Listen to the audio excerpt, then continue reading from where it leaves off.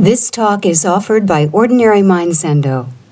Ordinary Mind was founded by Barry Magid, Dharma heir of Charlotte Joko Beck, and is dedicated to her vision of a psychologically minded Zen practice adapted to the needs of American students practicing in the context of their everyday lives.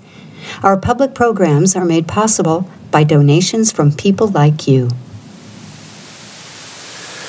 Rabbi Abraham Joshua Heschel, who marched in the South with Martin Luther King, wrote about the prophetic tradition in Judaism, the role of the prophet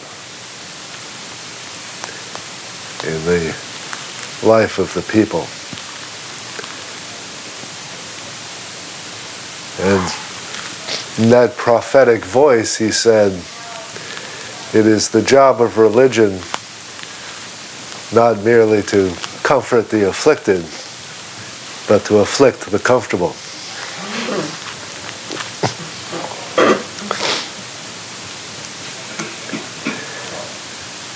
In reflecting on that dual nature of religion, I found myself thinking that in this practice we occupy all four positions at one time or another in our practice.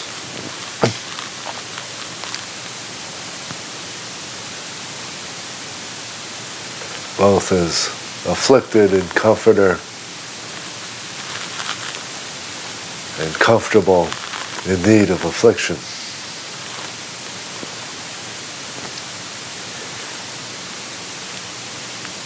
Usually we're drawn to practice feeling afflicted, or as Buddha says, suffering. And we seek some version of comfort or end to suffering in our practice.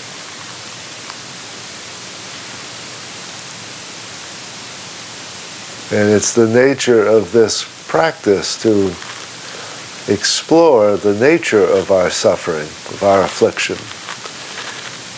and what counts as comfort, or what we imagine will count as comfort, or serve as comfort.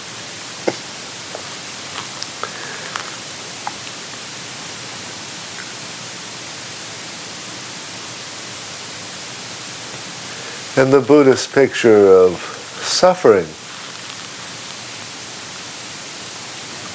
is of a life that's ignorant of its own nature and is constantly lived against the grain, or in opposition to or resistance to fundamental aspects of what life is, particularly its impermanence and its interdependence. And if we deny those things, we will suffer the consequences of that denial. We'll always be trying to control the uncontrollable.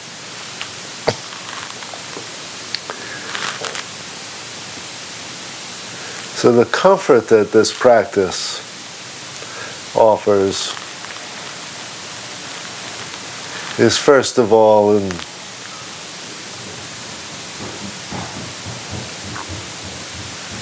a path towards eliminating our resistance to life as it is.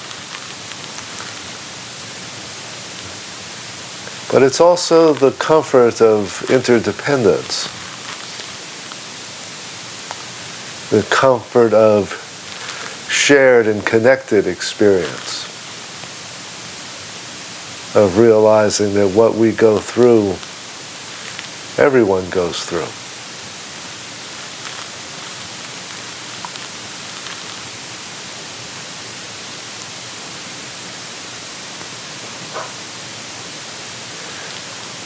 And on the other side, practice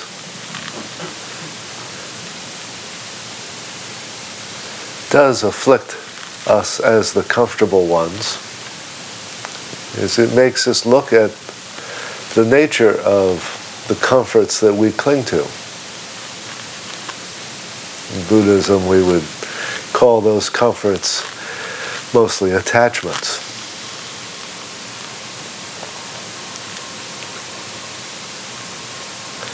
And we're afflicted by, again, being reminded of the way those comforts are built on sand, on an insecure foundation that inevitably will fail us. And that anything that we try to build on there will eventually pass away.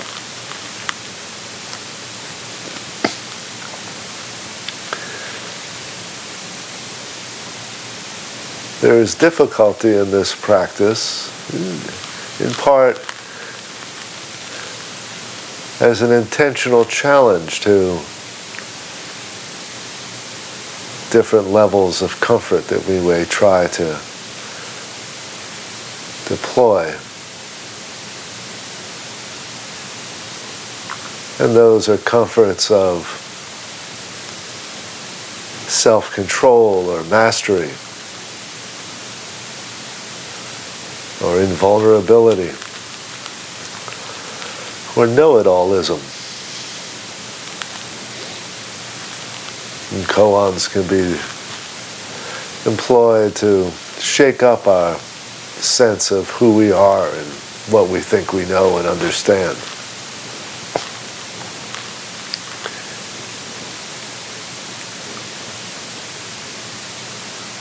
One aspect of Heschel's admonition to afflict the comfortable, though, is one that I think is only more recently in the history of Buddhism being attended to. Because he meant it in the sense of speaking truth to power, afflicting the comfortable who are in a socially privileged position, a position of power and wealth that exists at the expense of those who are poor and powerless.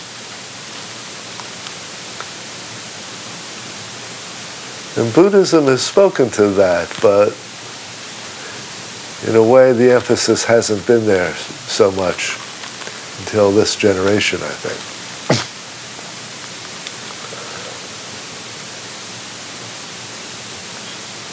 If you look at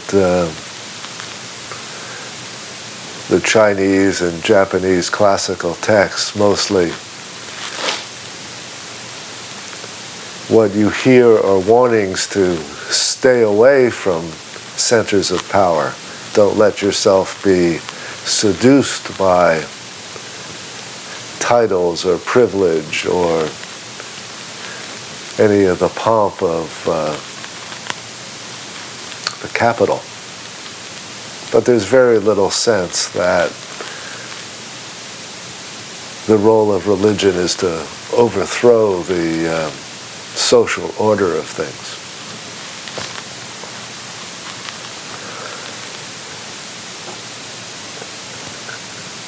One of the things that I believe we emphasize differently now is the nature of interdependence. In a way, we've tended to put our attention more on the centrality of impermanence, which affects all of us very directly. Interdependence sometimes is more subtle.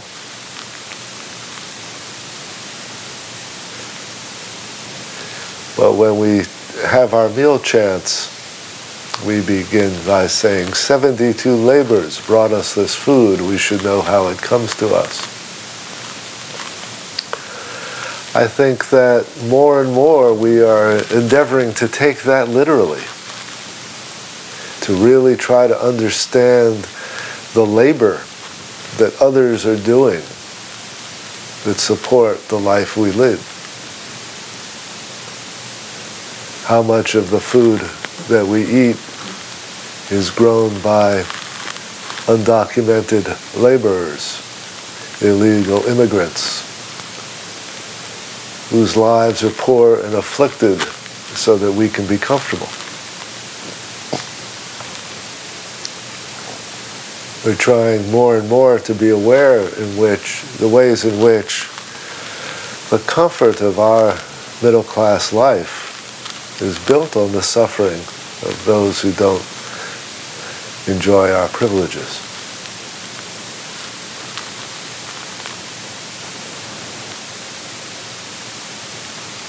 In the 60s, Heschel joined with King to deliberately try to shake up the social fabric of the country. First, most directly in terms of race relations and segregation, but also the issues of poverty and war. And the more they ventured into those areas, the less popular they got. Because it was relatively easy for people to come out against segregation, particularly segregation in another state far away, and see how that should be abolished. But coming out against the war in Vietnam, well, that was more complicated. What's some preacher doing meddling in foreign policy? And poverty? How dare we mess with the free market and capitalism? So it's complicated. But hearing Heschel's words spoken again by Andrew Young, who was by his side of King in the 60s, was very inspiring, very challenging, very humbling. A reminder of what we do and don't do most of the time in this practice. And how, if we're going to carry our practice deeper, it's not just deeper inside us as individuals, but it fulfills all aspects of Heschel's equation, comforting the afflicted, afflicting the comfortable.